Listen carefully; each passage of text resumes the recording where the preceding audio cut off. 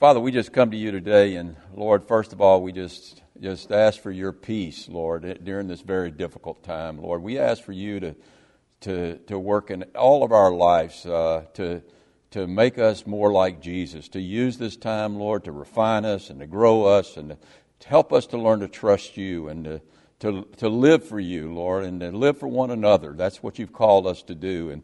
And Lord, difficult times like this really bring the best out of the church, and that's what we want to see happening here at Calvary Chapel of Lafayette, Lord. We want to see the very best come out of this church. Lord, today as we look at this text and we look at the situation that Judah's in, and as he tries to live out his dream, Lord, I just ask that we look at this story and we apply it to the situation we're in today, because all of us in our situation, Lord, where it seems that our dreams are going up in smoke. But Lord, through this lesson, we can see that that's not necessarily so.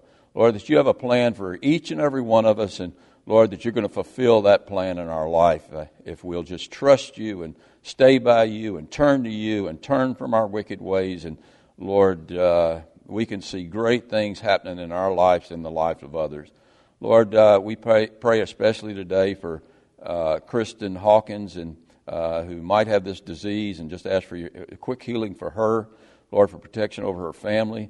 Father, anybody else here that's suffering any of these symptoms, Lord, we just ask for your hand of protection over them, for healing for them. And Lord, we do ask for your protection over all of us to keep us from getting this virus. And Lord, we're going to trust you through it, that your will is going to be done. And Lord, again, we just thank you for your grace, the grace we have in Jesus Christ. And Lord, the fact you've given us your word to encourage us in all sorts of times, but especially in difficult times like we're living in today. So, Lord, I just ask by the power of your Spirit that Lord, we are encouraged by your word today. I ask it in the name of Jesus Christ. It's in his precious name that I pray. Amen. Well, one of the consequences of the coronavirus that our nation and the world is going through right now is that many dreams and visions that we had for our life seem to be being destroyed right before our very eyes. For older Americans who were counting on a retirement plan, that was their dream. They had a dream of retirement. This crash in the stock market caused by this virus seems to put that dream on hold, or even for some people that dream might have been decimated by this stock crash. We look at business owners who were building their dream of building a business that would provide security for their families and for their future, and Lord, that dream seems to be in deep jeopardy. We look at the American worker who was dreamed of job security and future advancement in his job, and Lord, that dream seems to be in deep trouble. We look at athletes and coaches who had dreams of championships and great achievements in their sport, and those dreams seem to be crushed, at least for now. We look at school children who had dreams of graduating this year and celebrating their graduation with proms and graduation ceremonies, and all of that's on hold for the foreseeable future. And I could go on and on talking about the destruction of people's dreams and destruction of their visions, but suffice to say that this virus really seems to be a dream killer. But here's a question I want to pose to you today. Is it really a dream killer? I'm going to make the case in this text that we're going to be looking at today that it might not necessarily be a dream killer for those of us who know the Lord. And in fact, for those of us who know the Lord, it very well might be a dream maker. The Lord might very well be using these circumstances to help make our dreams come true. And for sure He's going to use these circumstances as part of His plan to make His dream for our life come true. So if you have your Bibles, turn to Genesis chapter number 38. And if you remember back in chapter 37, we saw Joseph had two dreams. He had two dreams that were actually given to him by God himself, dreams about his future. And the message in both of the dreams that God gave him was the same. One day, he would occupy such an important position in the world that not only would his brothers bow down to him, but his father would bow down to him and his father's wife. And it all looked like, hey, things were going to go that way. I mean, it seemed like all of that was happening in his life. Remember, his father made him that coat of many colors, and that coat signified the fact that he was the chief herdsman over the sheep. He was head of his father's business, and he was master over his brothers. But his brothers didn't buy into that deal, and they were sort of like the coronavirus. They were for Joseph, they were like dream killers. And when Joseph came to check on them, we saw last week, when they were in Dothan, they scoffed at him, and they'll say, we'll see what comes. I mean, here comes that dreamer. We'll see what comes of his dreams now. And they grabbed him and they threw him in the pit, and it was their intent to kill him and kill his dreams along with him. But in God's perfect timing, as God always acts within his perfect timing, or on his perfect timing, a group of Midianite traders showed up, and those traders, Judah saw those traders. He said, look, instead of killing our brother, let's sell our brother to these Midianite traders, and he'll be a slave, and he'll be out of our sight and out of our minds for the rest of our life, and his dreams will never come true.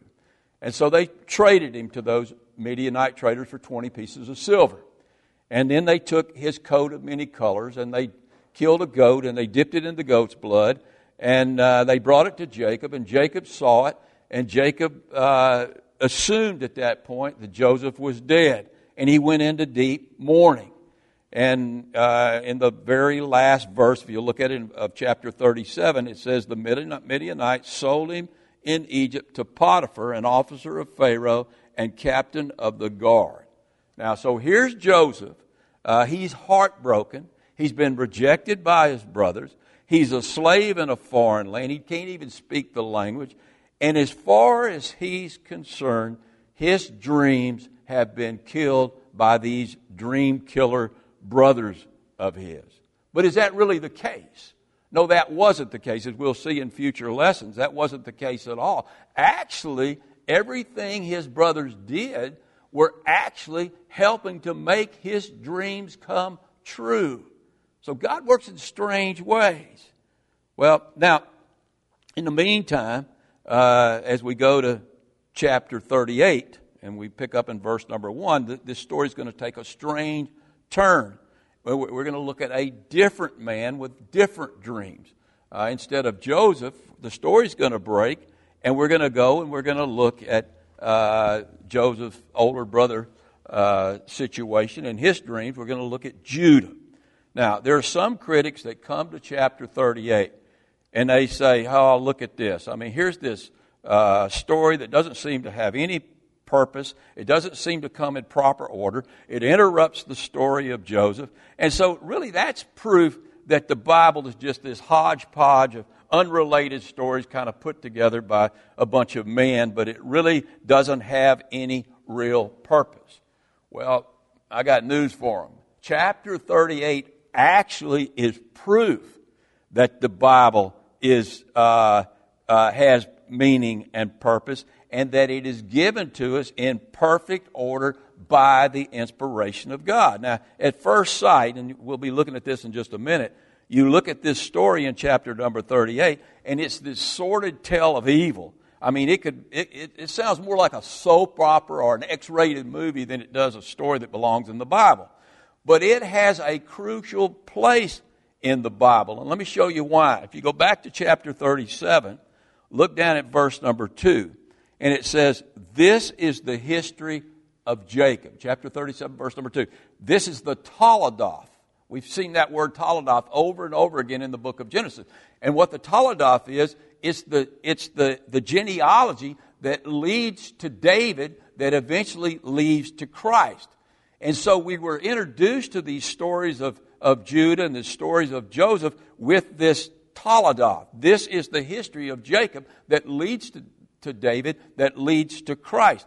And so that's the most important theme of Genesis, is this Toledoth. It began with the creation of man and the generation of man. And now we're heading to the generation of the Messiah. And so this section is here, and this chapter is here because it has a lot to do with the genealogy of David and the genealogy of Jesus Christ. It has to do with the line of Judah. See, the Christ doesn't come through the line of Joseph. Christ comes through the line of Judah. Christ is the line, Lion, of Judah. And so it makes perfect sense that this chapter is here, and it's as important as any chapter in the Bible, and it comes in perfect order. Now let me make the case of why it comes in perfect order. Here's what's happened now at this point. Judah and his brothers have committed this dastardly deed against Joseph. They've sold their own brother into slavery. They've lied to their father, and their father's gone into this deep mourning.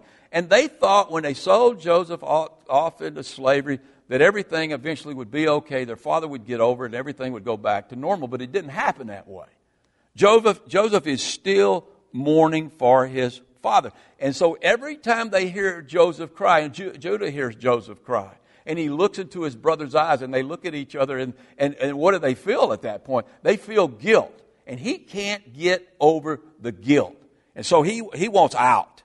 I mean, when he sees his father's cry, when he hears his father's cry, it's just a reminder of what he had done. And he wants out.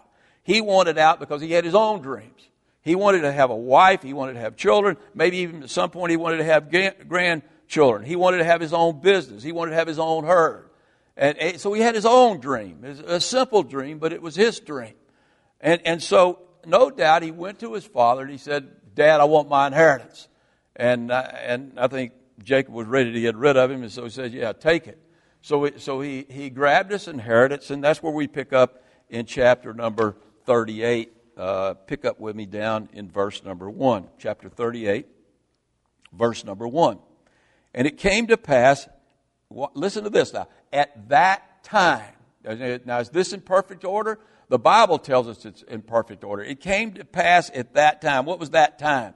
When Joseph had been sold into slavery and Jacob was in deep mourning. And all of the brothers were feeling guilt for what they had done, especially Judah. I think Judah more than any other felt guilt for what he had done. And so it came to pass at that time that Judah departed from his brothers. He just couldn't look his brothers in the eye anymore without feeling guilt, without feeling shame and for what they had done to Joseph. And so he wanted out. And so he departed from his brothers, he departed from his father, and he visited a certain Adullamite whose name was Hira. Now, so what he does, he has a friend in Adullam named Hira, and he moves just a few miles away from Hebron and where his father lives, and he takes his herd that his father's allowed him to take or given him as his inheritance, and he moves to Adullam. And he wants to fulfill his dream. He wants to have a wife, he wants to have children, and eventually he wants to have grandchildren. Now look at verse number 2. And Judah saw there a daughter of a certain Canaanite whose name was Shua. Now the daughter's name wasn't Shua, the Canaanite who her father's name was Shua. We don't know her name. We're not given her name. I think there's a reason for that. I think the main reason is that she's not part of the line of Jesus Christ. She's not part of that Toledoth that we looked at in chapter 37, verse 2. And he was married to her, and he went into her and had relationships with her. And so he's going to fulfill his dream, and he's going to have, he wants to have a wife, and he wants to have children. Then in verse number 3, it says, So she conceived and bore a son, and he called his name She conceived again and bore a son, and she called his name Onan. And she conceived yet again and bore a son, and called his name Shelah. Now the names here, I'm not going to get into the meanings of the names because they have no relation to the or they don't give us any insight into the text, so it's not worth fooling with. But anyway, those are the names of the three sons. And then it says Judah was at Chezib, which was just a few miles away from Adullam, when she bore the last son, Shelah. So what's happened here, now Judah has 3 sons in very quick succession, probably about a year apart. And by the time he has Shelah, he's moved to Chezib, and and it's just a few miles away from Adullam. And then about 15 years pass. And she doesn't have any more children. And so he's ready for grandchildren. So in verse number 6, it says, then Judah took a wife. In that culture, the father had a lot to say about what wife his sons took, and especially the firstborn son. And so Judah actually goes and finds a wife for And so Judah took a wife for his firstborn son, and her name was Tamar. Now Tamar is a very important character in the Bible. We're actually going to see her when you get over to Matthew. You see her in the genealogy of Jesus Christ. She's the mother of Perez.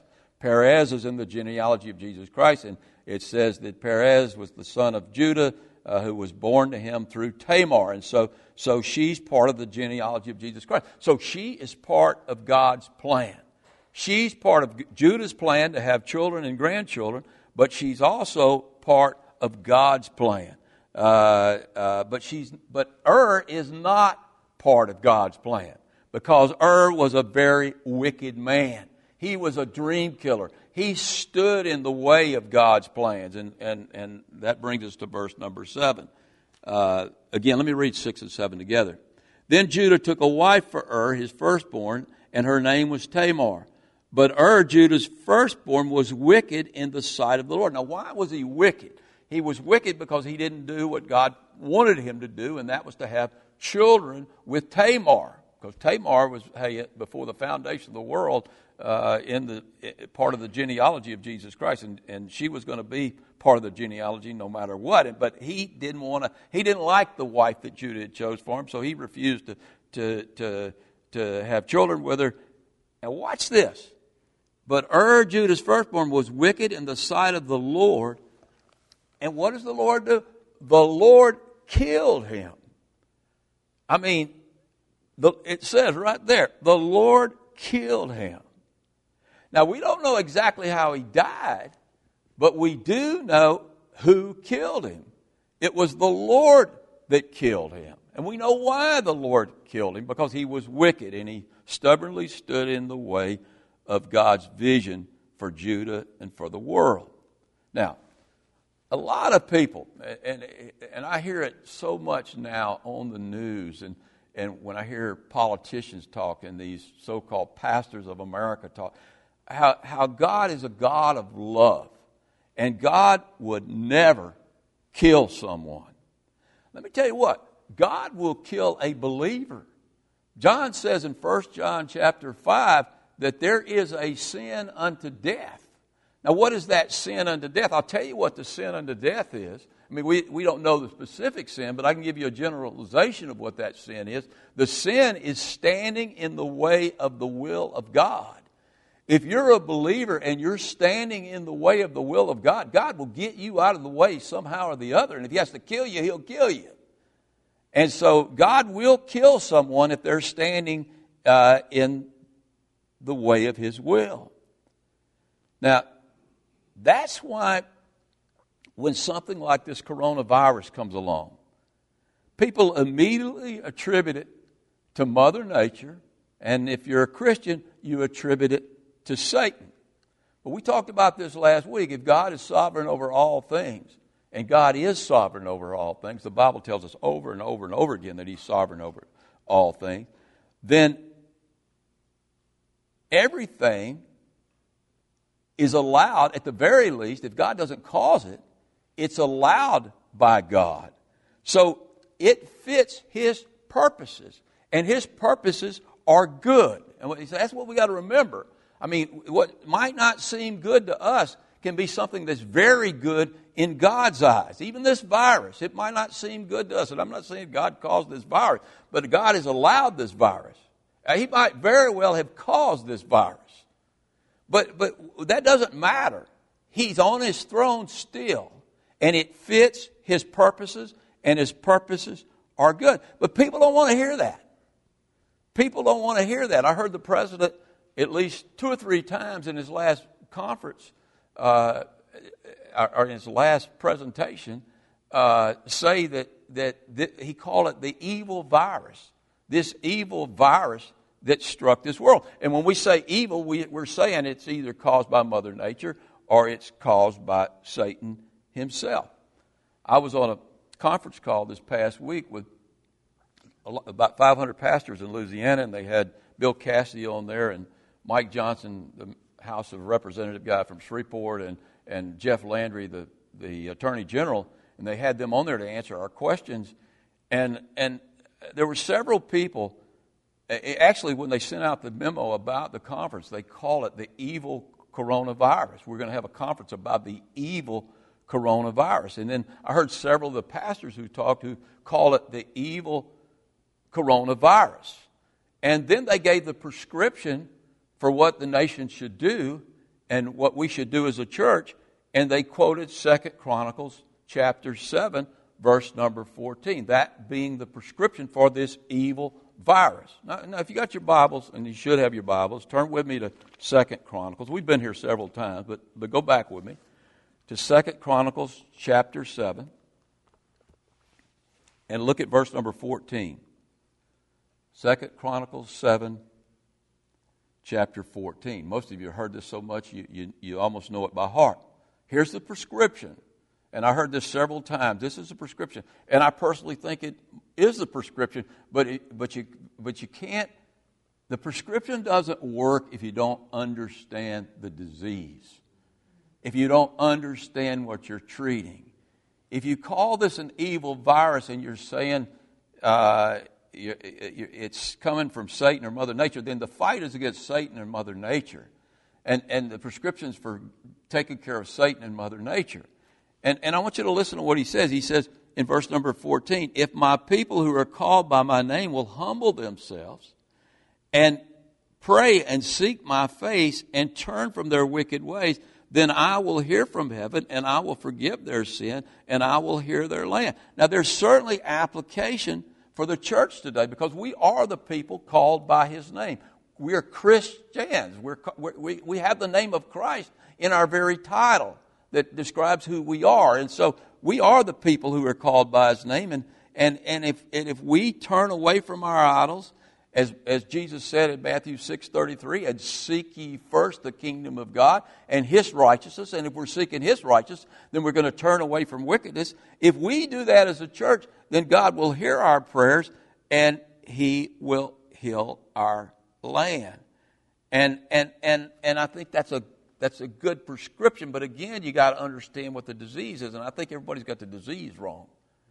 I want you to go back and put this thing in context and look in verse number 13, and you'll understand the disease.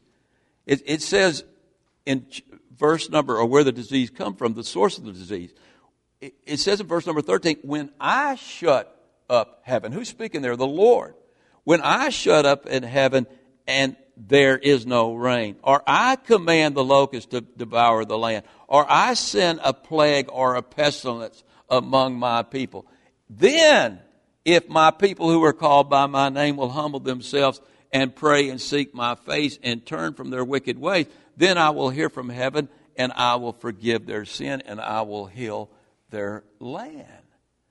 You understand what that context means there? What verse 13 is telling us that until we acknowledge the fact that God might very well have sent this plague, then because he's displeased with us, I mean with all of us, with us those of us who make up the church, he's displeased with us.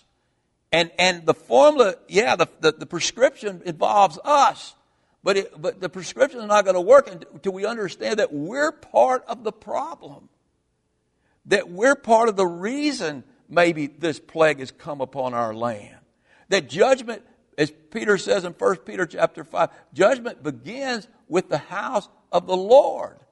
I mean, it begins with us.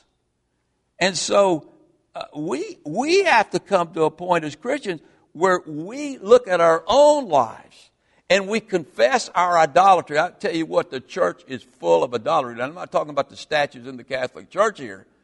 I'm talking about all the things we spend our time on that have nothing to do with God. We are full of idolatry, all of us. And we're full of wickedness. We do evil things, and we think evil thoughts. And if we'll confess that, hey, Lord, part of the problem is us, and then we'll seek His face instead of seeking these idols, we'll set our minds on things above and not on things below, and we'll turn from our wicked ways, then the formula will work. And if we do that, God will heal our land. I believe that's how it works. And until we acknowledge that, I got to tell you, we keep blaming it on the devil and we keep blaming it on Mother Nature. We're not going to fix this. It's not going to. Only God can fix this, and we're not going to see it fixed. Now go back with me to Genesis chapter 38 and pick up in verse number 8. And so is killed. So Judah says to Onan, you go into your brother's wife and marry her and raise up an heir to your brother.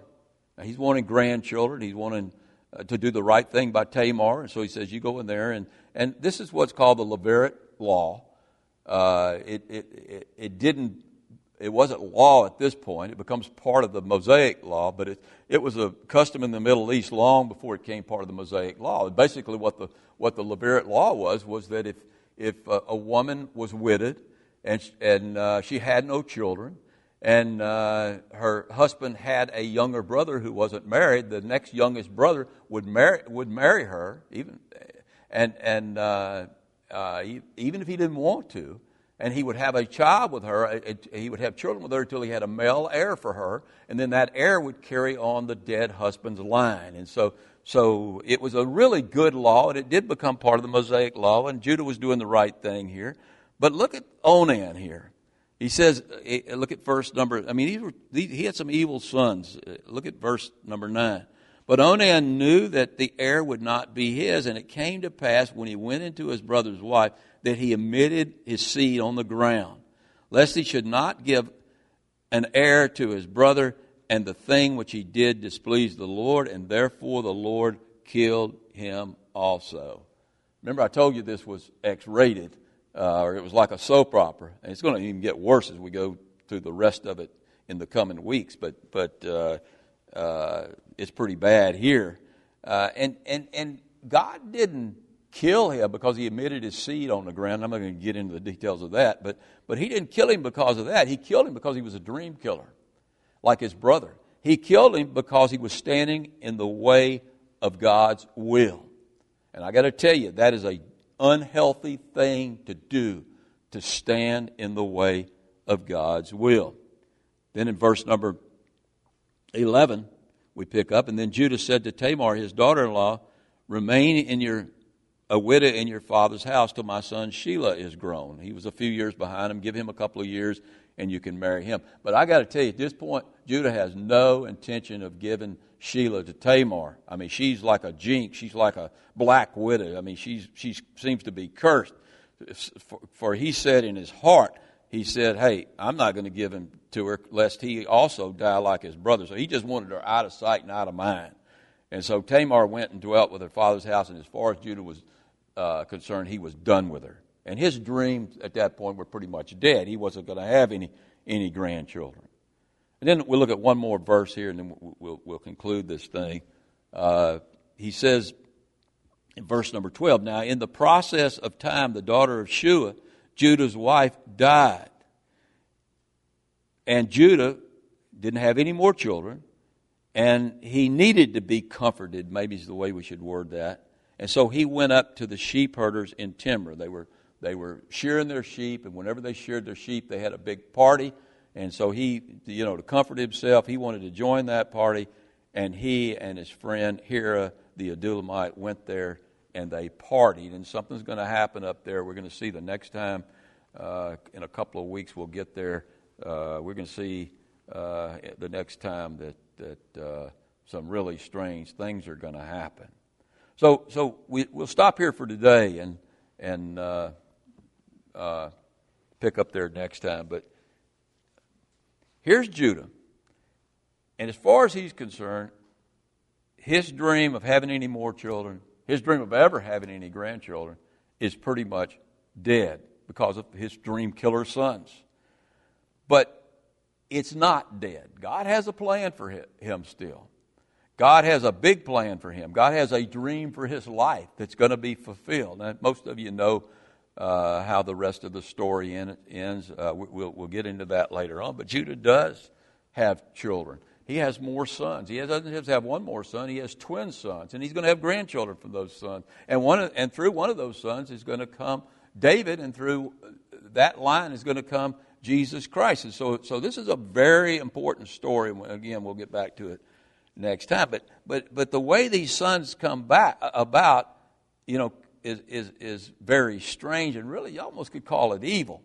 But every bit of it is part of the sovereign will of God working through his providence. And in the end, God's will comes forth exactly as God wants it to. Judah is in the line of David. He has a son who's in the line of David and who's also in the line of the Messiah. And all of that was planned by God before the foundation of the world.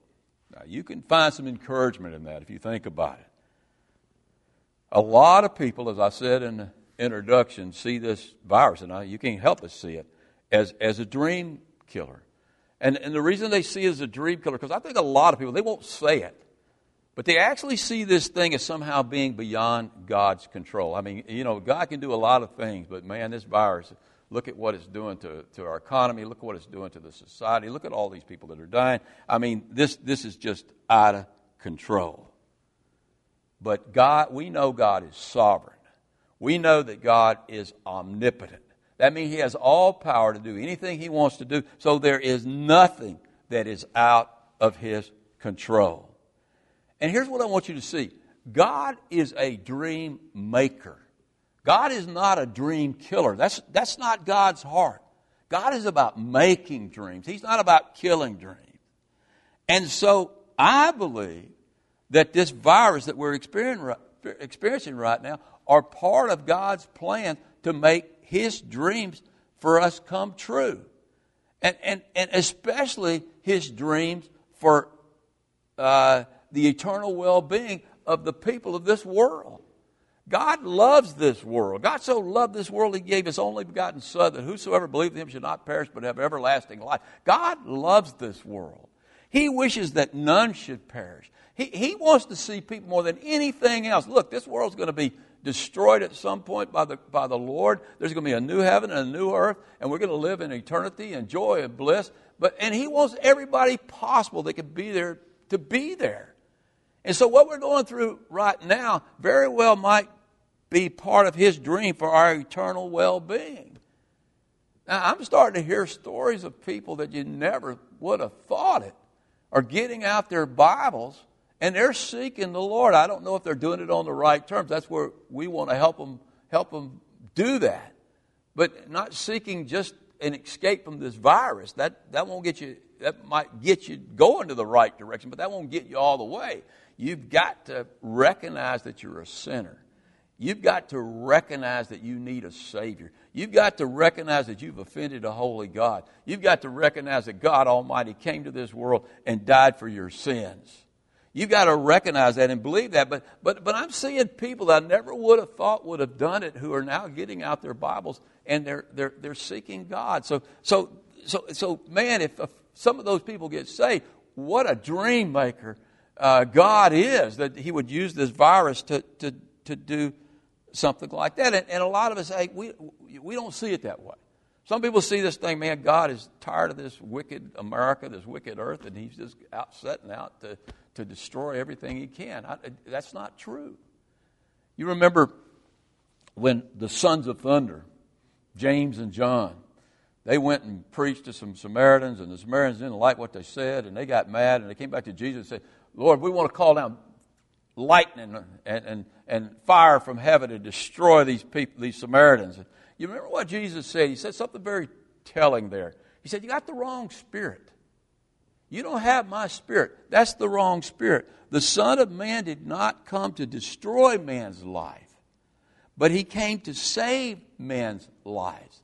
He came to give mankind a dream and a hope, to give them a dream and a vision for this life and for eternity. That's why Jesus came to save us. He came to give us life abundantly. Not just eternal life, but life abundantly in the here and now. And so that's God's purpose in this isn't to destroy everything. When that comes, that'll be in the Great Tribulation when the church is removed, and the only people who are destroyed then at that point are the people who are totally reprobate and totally rebelling against God. But that's not His purpose in this virus. We're not in the Great Tribulation now. But, you got to ask the question, Lord, this is pretty extreme. I mean, this virus is really, really bad. It's doing some terrible things to my life, and I'm a Christian, and even I feel sorry for those people who aren't Christians. It's doing some terrible things to them, and I mean, it's destroying the very structure of our society. We don't know what this society is going to be when all of this is over. If this thing goes on for 6 months or so, man, I'll tell you what, we're going to be living in a different world when we wake up 6 months from now. I mean, is it going to destroy our society? I mean, it could be. We don't know yet.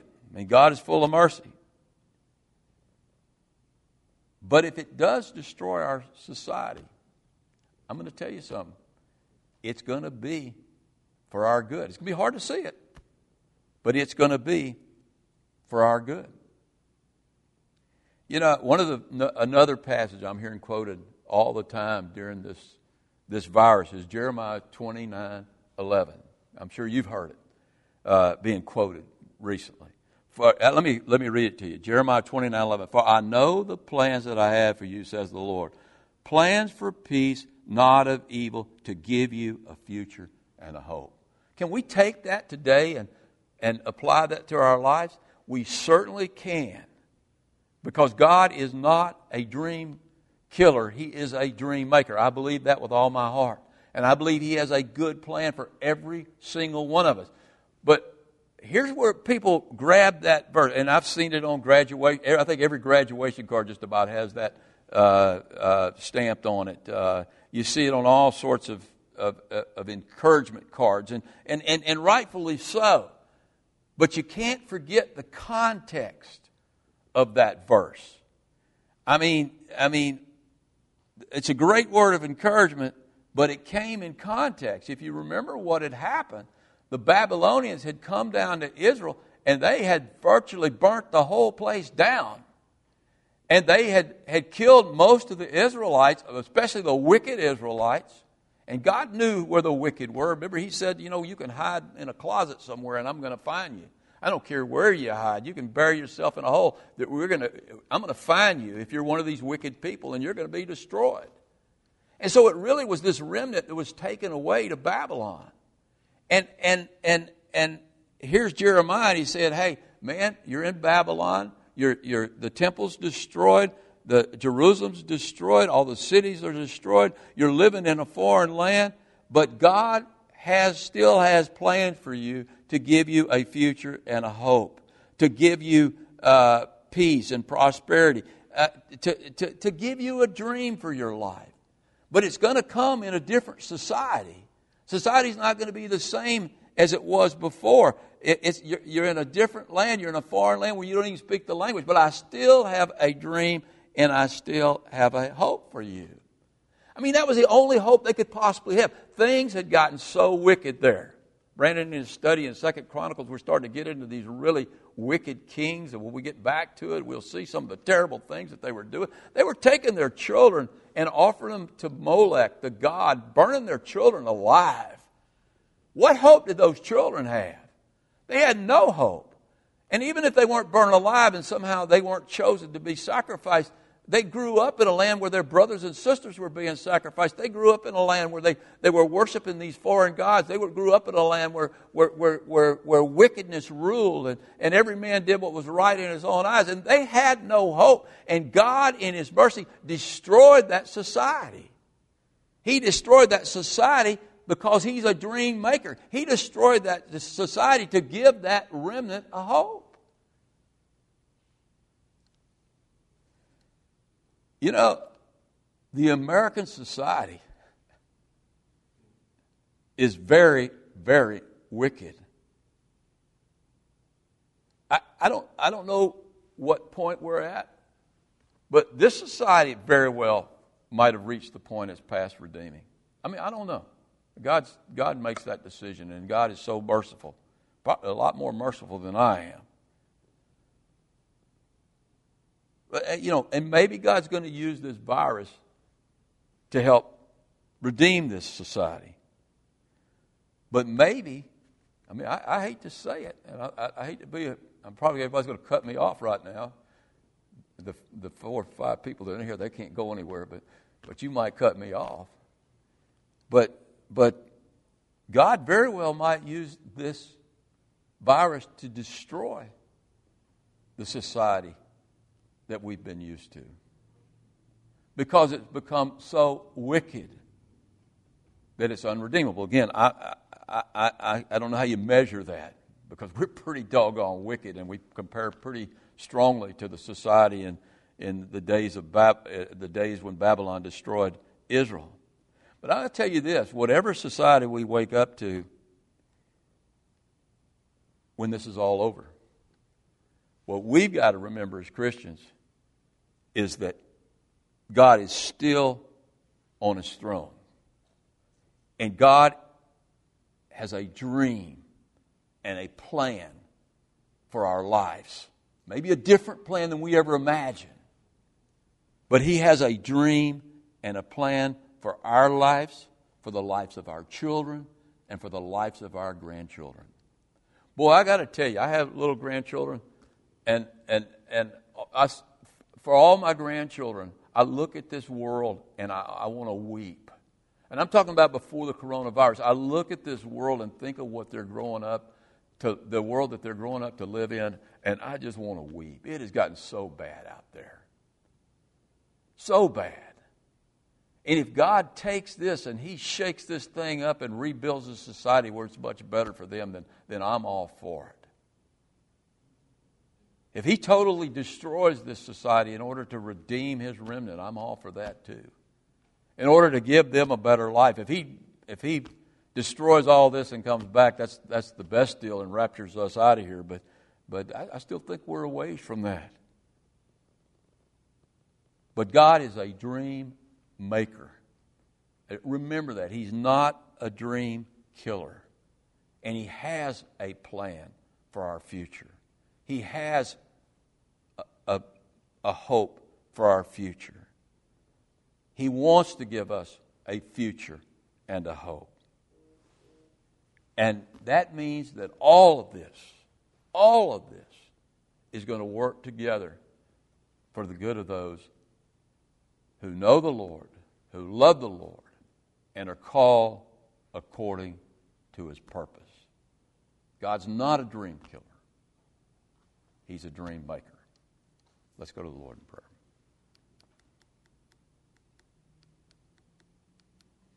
Father, we're so grateful that You give us Your Word, You give us Your Spirit, Lord, so that we can see things through Your eyes, and we can see hope in the midst of darkness. The hope that only comes through a relationship with Jesus Christ. Lord, we are all guilty of putting You somewhere below first. We're all guilty of letting other things be more important to us in our lives than You are. I heard somebody say the other day, Lord, that one thing that You can't do is to be second to anything. You are first. It's your kingdom and your power and your glory. Lord, as Christians, we've lost sight of that. And we've made so many things, we've given importance to so many things other than to you. And Lord, I think we're suffering for that now. Lord, there's a formula there. If we'll turn from our idols, we make you first, and we seek righteousness and flee wickedness, that you'll heal our land. Lord, I pray that that happens before it's too late. But Lord, no matter what happens, and what happens in this through this virus, and what our country looks like when it's all over, Lord, we can know that it's going to work out for our good. That you do have a dream and a future for all of us. Lord, in this life and the life to come. Father, if there's anybody out there listening to this today that doesn't truly know you as their Savior, Lord, help them to see that no matter how good they think they are, in your eyes, they're wicked too. It's your righteousness that makes us righteous. And that we only can have your righteousness through the blood of Christ. Lord, we celebrate Easter this time of year. How important, what an important story that is. Lord, that you would come and you would die for us and you would shed your blood for us. Father, I just ask that there's anybody out there that's standing on their own righteousness, that, Lord, you convict them of their sin right now. And you show them how far they are from the mark that you've set through Jesus Christ and His righteousness. And that the only way that we can go to heaven, Lord, is by having your righteousness. So, Father, I ask you, use this time as a time of reflection for all of us to take inventory of where we're at. Have we truly been born again? Lord, if we're born again, are we putting you first? Lord, now is the time for us to stand up and put you first in all that we do, every person. And Lord, if that happens, good things are going to happen to us and good things are going to happen in this world. We just thank you again for the hope that we have in Jesus Christ. It's in His precious name that I pray. Amen.